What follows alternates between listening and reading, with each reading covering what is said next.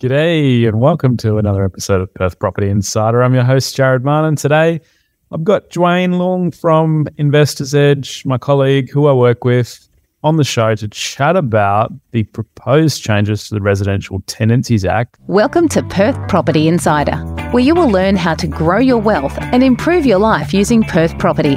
Our show is brought to you by Investors Edge Real Estate, the highly rated and award-winning property management, sales and buyers agency servicing the whole of Perth.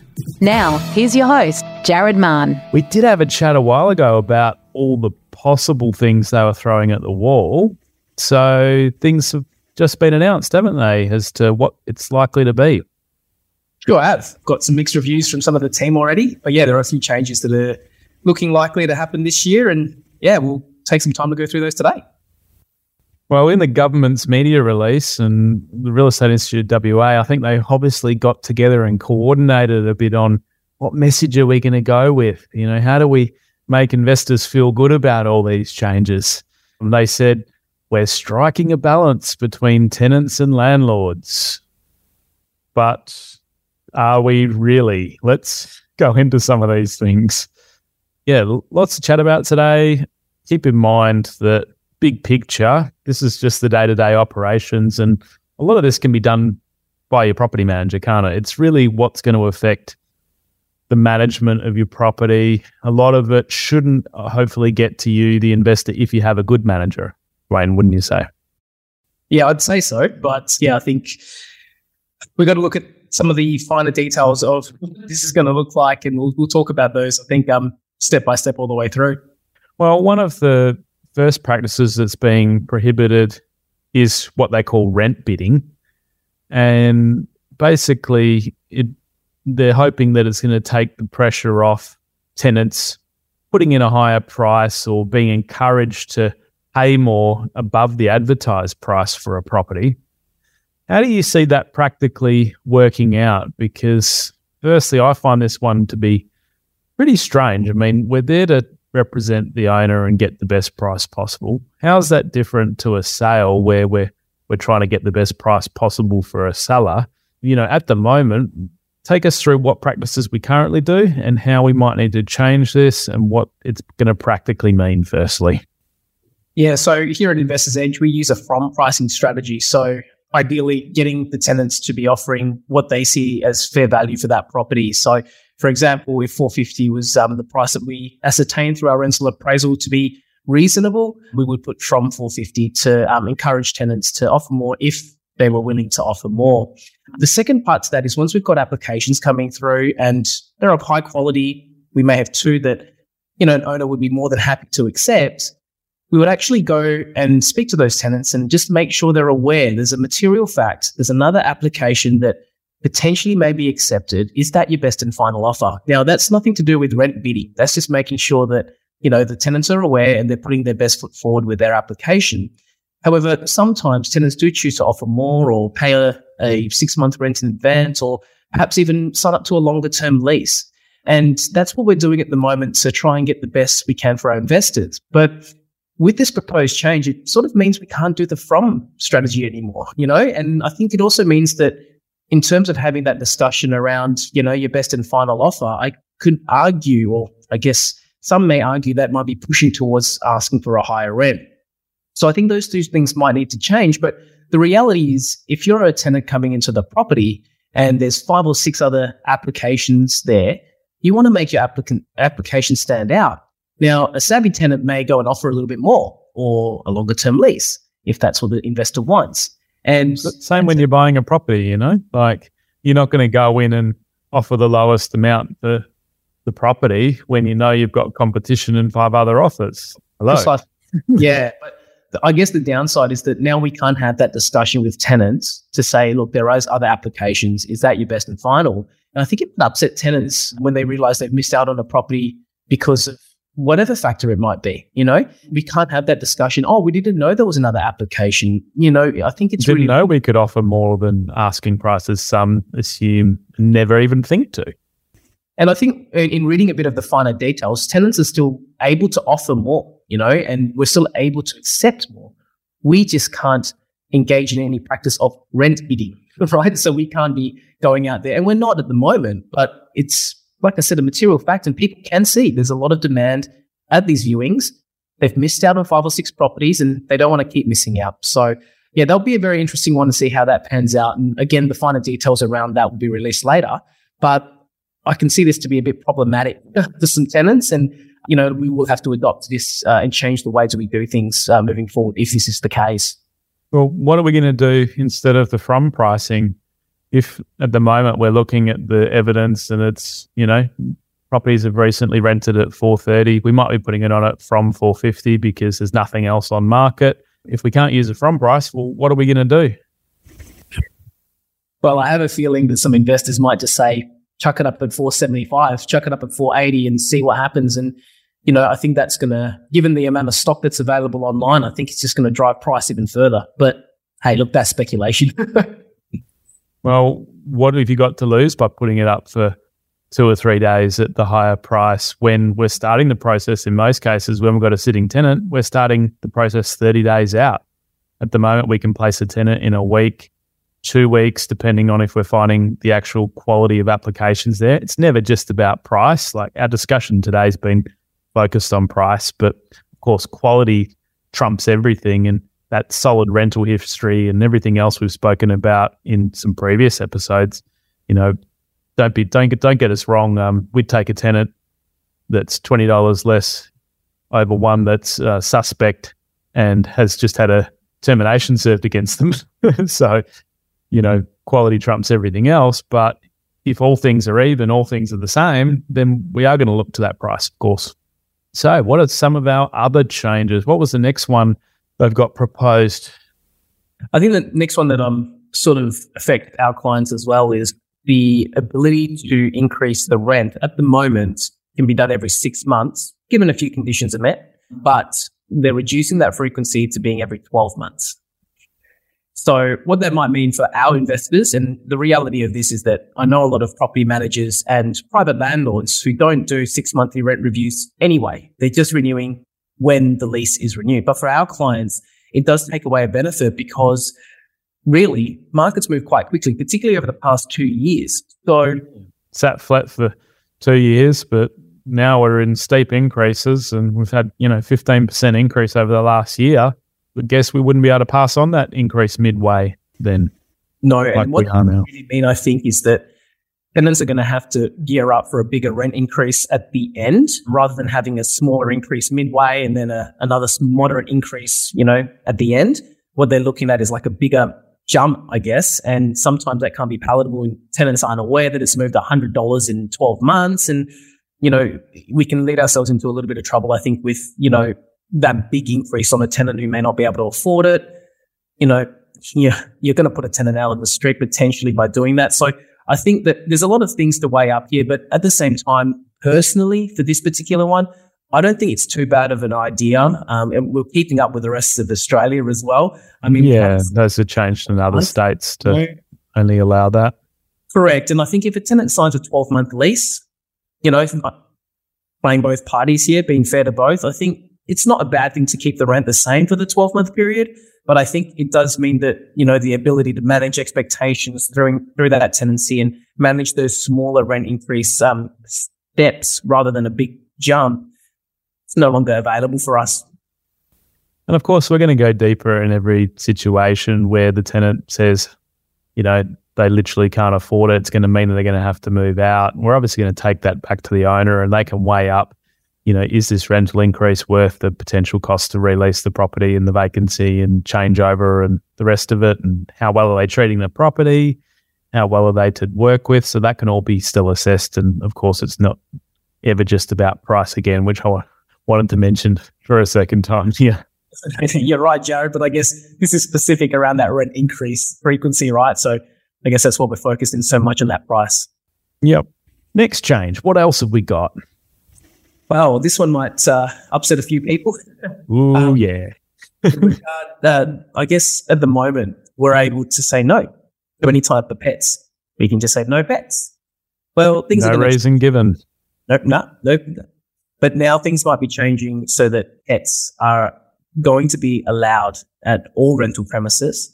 And it's only going to be in specific cases that the owner or the investor can apply to the commissioner to have no pets at the premises. Now, we haven't seen the list of what that might look like yet. And I believe anything that's strata related, it's off the cards anyway. If the strata bylaws say there's no pets, there's no pets. But for every other property, unfortunately, it means that you do have to, consider and take a pet. Well, I do hear there's changes to the Strata Titles Act potentially coming at some point too, to allow pets, and it'll be interesting to see how that rolls out and gets changed as well. But what are some of the potential exemptions that an owner might be able to raise? Because, there's been a bit of worry from those that, do have certain situations. I think the worry comes from the fact that someone could have 4 dogs in an apartment, or they could have a dog that, is moving into a property where the owner's moving back in themselves in a year's time.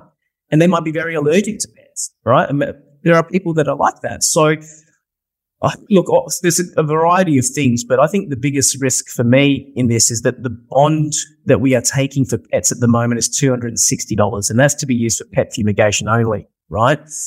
If you do allow a pet in your premises, it is an additional risk, and therefore you either want more money for it or you want a bigger safety net. So I hope that with this change, they will allow for us to collect a larger pet bond. I know tenants are responsible for all types of damages that happen, whether it's by kid or by pet or by accident.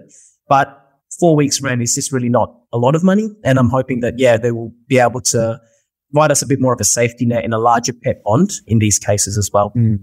They've indicated that that's likely, but again, no detail to that yet. So fingers crossed they make it a reasonable amount too that is going to be able to actually cover damage. And because a pet can cause a fair bit of damage when I had a sale that was property coming up for sale. They were minding a pet not approved on the lease, kept it in the master bedroom so it wouldn't get into the rest of the house. Of course, it got into the master bedroom. In the space of an hour, had destroyed both sets of blinds and gnawed out the carpet. And this tenant, thankfully, put their hand up. They actually went and got quotes for it all themselves, came to us with the solution saying, we're going to get the master bedroom carpet entirely replaced. We're going to get the blinds entirely replaced. And that was easy in that situation because, most people do want to do the right thing. But, for those tenants that try to just wash their hands of it, don't tell us about it. It happens in the last month before we've inspected it. We're not holding enough bond. They're moving overseas. Too bad, so sad, Mr. Owner. There's obviously going to be some insurance implications as well because any good owner would have landlord's protection insurance and building insurance, and we never want to make a claim, but I guess that's always there as a last resort if the damage isn't covered by bond. I mean, that's a fantastic result. At least you've got some new blinds or some new curtains in there. But it helped the sale, all right. Yeah. But I had a story where the outhouse is an extension on Jarrah floors, but there was carpet on top. The cat was weeing on the carpet, so they pulled the carpet up to try and get rid of the smell. It actually had seeped through the carpet, through the underlay, into the Jarrah floorboards. Now what are you going to do? Cut the floorboards out? Well, you had to. I mean, there's no other way really to get rid of that smell. So, the cost can be very, very large. And like I said, I mean, even a pet bond there probably won't cover it, but there is certainly additional risk with accepting a pet, and it does come with. Well, let's think about how we might actually change our property selection now for anyone that's buying, because with that potential to have a pet in every property, wouldn't it make sense that you look at flooring types that are going to be suitable and, the hard floorings and things that aren't going to be are going to be more indestructible and certainly going to be more beneficial to keep a pet in. So, and the type of yards and other things, or, I wonder what that's going to mean for the yard that isn't properly fenced, that a owner then has to be able to accommodate this little dog that keeps getting out. Look, I think the reality of this though is, Jared, you've got a dog. I've got a dog. I'm not going anywhere. I'm not giving my dog away. So I think the reality is though, if a tenant does have a pet and it's part of the family as it is for many people, this is probably not too far. Yeah. We've always encouraged landlords to accept a pet because if a tenant's got a pet, they're more settled, they're going to stay longer term. They're going to also, all the right ones do the right things and look after them. And, you wouldn't even know in one of my properties, tenant's got a really big dog. You wouldn't even know. They're so well trained that, you wouldn't even know they live in the house. So when it goes well, it goes well. But we obviously here as property managers trying to protect the downside for people and just think about those possibilities and how we can mitigate that loss. So what else have we got? Look, this one again might raise a few eyebrows, I guess, but tenants will be able to make certain minor modifications to the rental premises, and the landlord will only be able to refuse on certain grounds. Now, we haven't got the specifics of what minor modifications are. We don't know what certain grounds are, but you can imagine, say, a long hallway, they've hung 20 pictures on 20 screws along the hallway. Yes, when they vacate, they need to remedy and make good as it was. But the next tenant comes in and does another 20 holes. And the next tenant does again, because it is a hallway. I mean, arguably, I believe that everything should go past the owner. Personal opinion here. They should be reasonable and accepting, but without having any ability to go, nah, I think this is probably a little bit too much. Again, it does come down to what the minor modifications are, but yeah, I don't like this one, unfortunately. I mean, in the past, we've encouraged to put a few screw hooks up in the living area, and that way each tenant can use them when they turn over, and that's still probably a pretty good practice to keep up, because then you're the one that's putting in the screw. You can have it done professionally. You leave it, there's less chance that they then want to put other things up, hopefully, and that way you're still providing that ability. But this is probably giving them a lot more scope. They could do TV mountings on walls potentially. What other modifications are they allowed to paint their girl's bedroom pink as long as they fix it on the way out? I don't know. To what extent it's going to be minor, we'll hopefully get all the details to that. And at the end of the day, it'd be nice to be able to keep an extra bond for this reason too, but it doesn't look like there will be. But hopefully in the detail that pops up and surprises us. What else is next? The release of security bonds. They're making a few changes to how they're going to do that. This is a bit more in line with what I've seen in some other states. So with some of my other properties, the tenant can apply to have the bond released as well. And if the owner or property manager doesn't agree, then the bond would just automatically be, or if they don't respond rather, it would just automatically be released to the tenant within a certain time period. And then that way it's not waiting for the property manager to do it. And some of them are arguably very tardy on how they lodge for bonds, and they have to, be in control of the process at the moment with the property manager or owner doing that, initiating it. So here the tenant can initiate it. And so any issues you can see here? Only for those, like you said, tardy property managers really, and those tardy owners, because, let's face it, some private landlords might hang on to the bond for a little bit longer as well, and maybe not be as proactive as they should be in releasing that. So look, again, I don't mind this so long as the property manager still has a final say in stopping a disposal that otherwise shouldn't be approved. Look, I don't have any problem with that.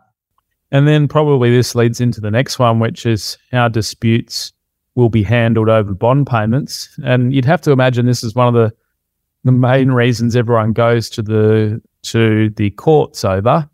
What's the changes look like now? Well, I mean, disagreements around pets, minor modifications are going to be referred to the commissioner for determination, really. So I guess the good thing from this perspective is that you're not going to have to wait potentially for a magistrate to hear your case. But at the same time, I think they're going to need a lot more people to be able to run this, really. Don't know if they're going to be staffed up and they realise the amount of flow, and are they going to become the next bottleneck? I'd imagine, unless they do it really well. I mean, how often does the government manage internal change exceptionally? They've known about this coming for years, so maybe they'll surprise us, Dwayne. I'm going to hold my tongue, Jared.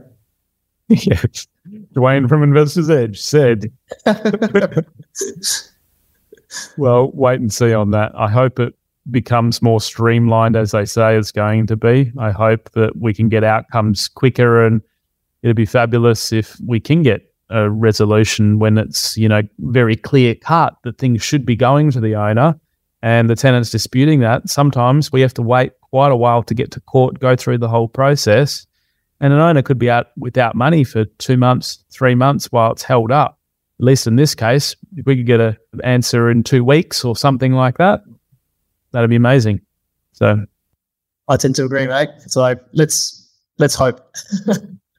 And then one of the ones that they were actually leaving is the no change to the no grounds terminations. Explain that for me, because this was a really big one for me. And if they changed this, I would have been down at Parliament with me picket sign.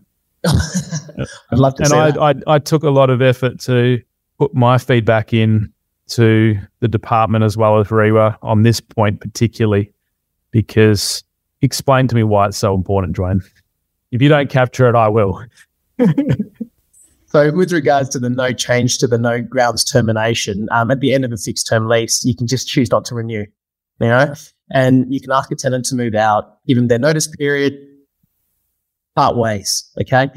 They were talking about removing that. So there was only going to be specific reasons in which you can ask a tenant to move out at the end of the lease, which really throws the balance of power strongly towards the tenant there.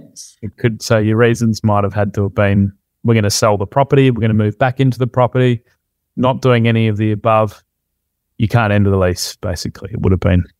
Precisely. So I think I like having this here still, because there are a couple of things above that have given tenants a little bit more, I guess, power, right? A few more rights, giving them a better, perceived, no rent bidding, no rent increases every 6 months, allowing them to have pets. So they're giving the tenants a lot in this sort of change to the RTA. But I think this no grounds termination still gives the investor or the owner the ultimate power, if you will, right? Because if a tenant decides to play the game and, doesn't play it fairly, does all of the above, and takes pets and takes 17 pets, for example, whatever it might be, at the end of the lease, the owner can just still say, all right, thanks for your time, Mr. Tenant. We're not renewing. So it does still hold the tenants in a position where they can't just be reckless with the minor modifications. They can't be reckless with how many pets they pick. And, if the pets do trash the house, they're still going to be held accountable, or the lease won't be renewed. So I actually really like this one. It's great news for investors, great news for owners. But from a tenant's perspective, it still leaves them a little bit exposed. And, after a fixed term lease, they can still be asked to go. So yeah, sitting on the side of the tenant for a moment, it is still a little bit hard to swallow sometimes when you've been asked to move on for no reason. But ultimately, owners, investors, they're holding the mortgage, they're taking the risk with this property. And I think it's actually a very fair balance to say, look, I'd want you to go, give you a notice, and off you go. It's still your property fundamentally. Well, that's a really good one to understand there, Dwayne, because there is many instances where along the way it might not be enough, for one of the things for an owner to end that lease.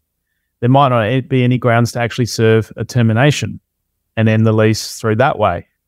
But there could be a lot of things that all add up for the owner to, want to end. It could also be that the tenant's not able to pay the rent, and the gap between what they're wanting to pay and the market rent has suddenly got too high. Again, an owner's going to want to go back to the market and place a tenant on that. So it's just as well that that's still around. Yeah.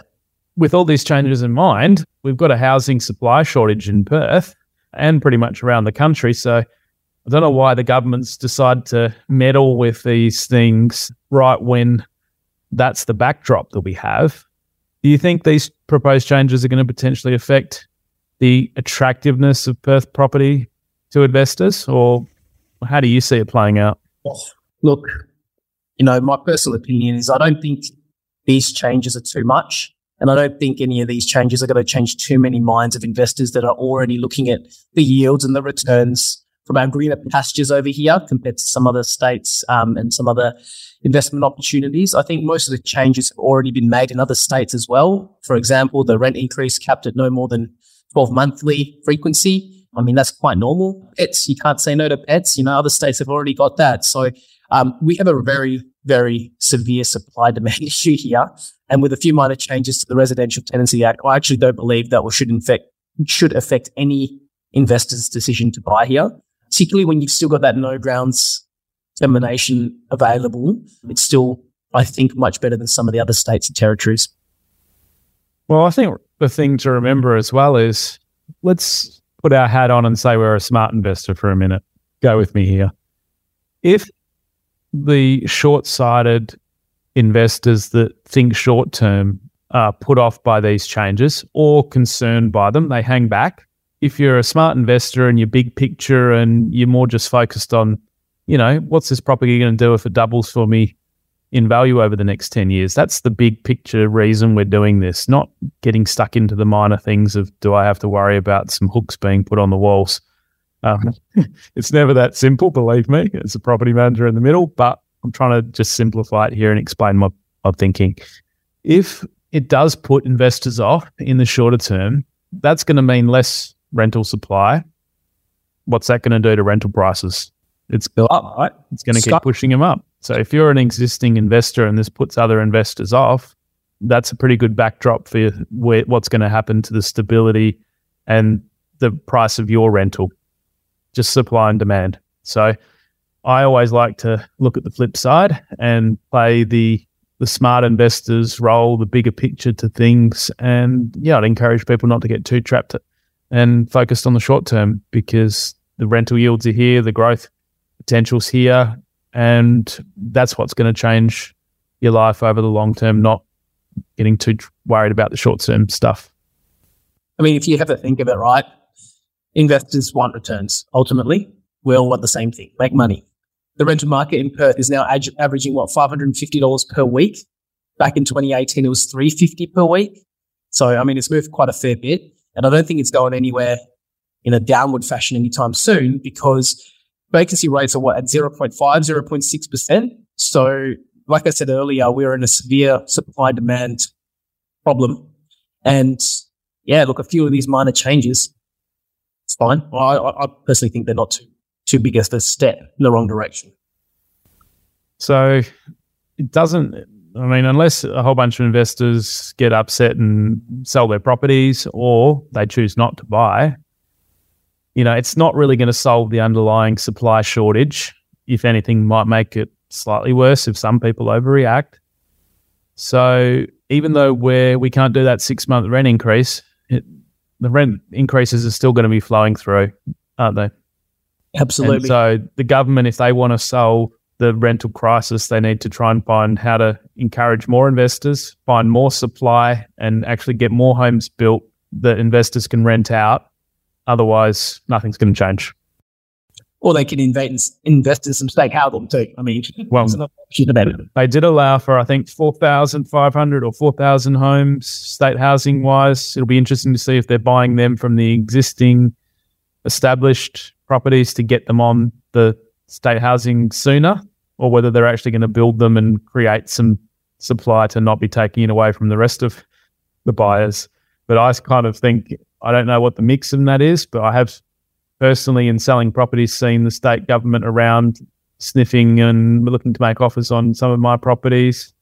So in that case, they're a competition for existing buyers that are trying to get into the market at the moment. So I suspect that it's just going to make things more harder for buyers as well in the meantime. So no easy solutions, Dwayne, but it's always going to be interesting. That much is for sure. Well, thanks for making what could be a boring topic more interesting.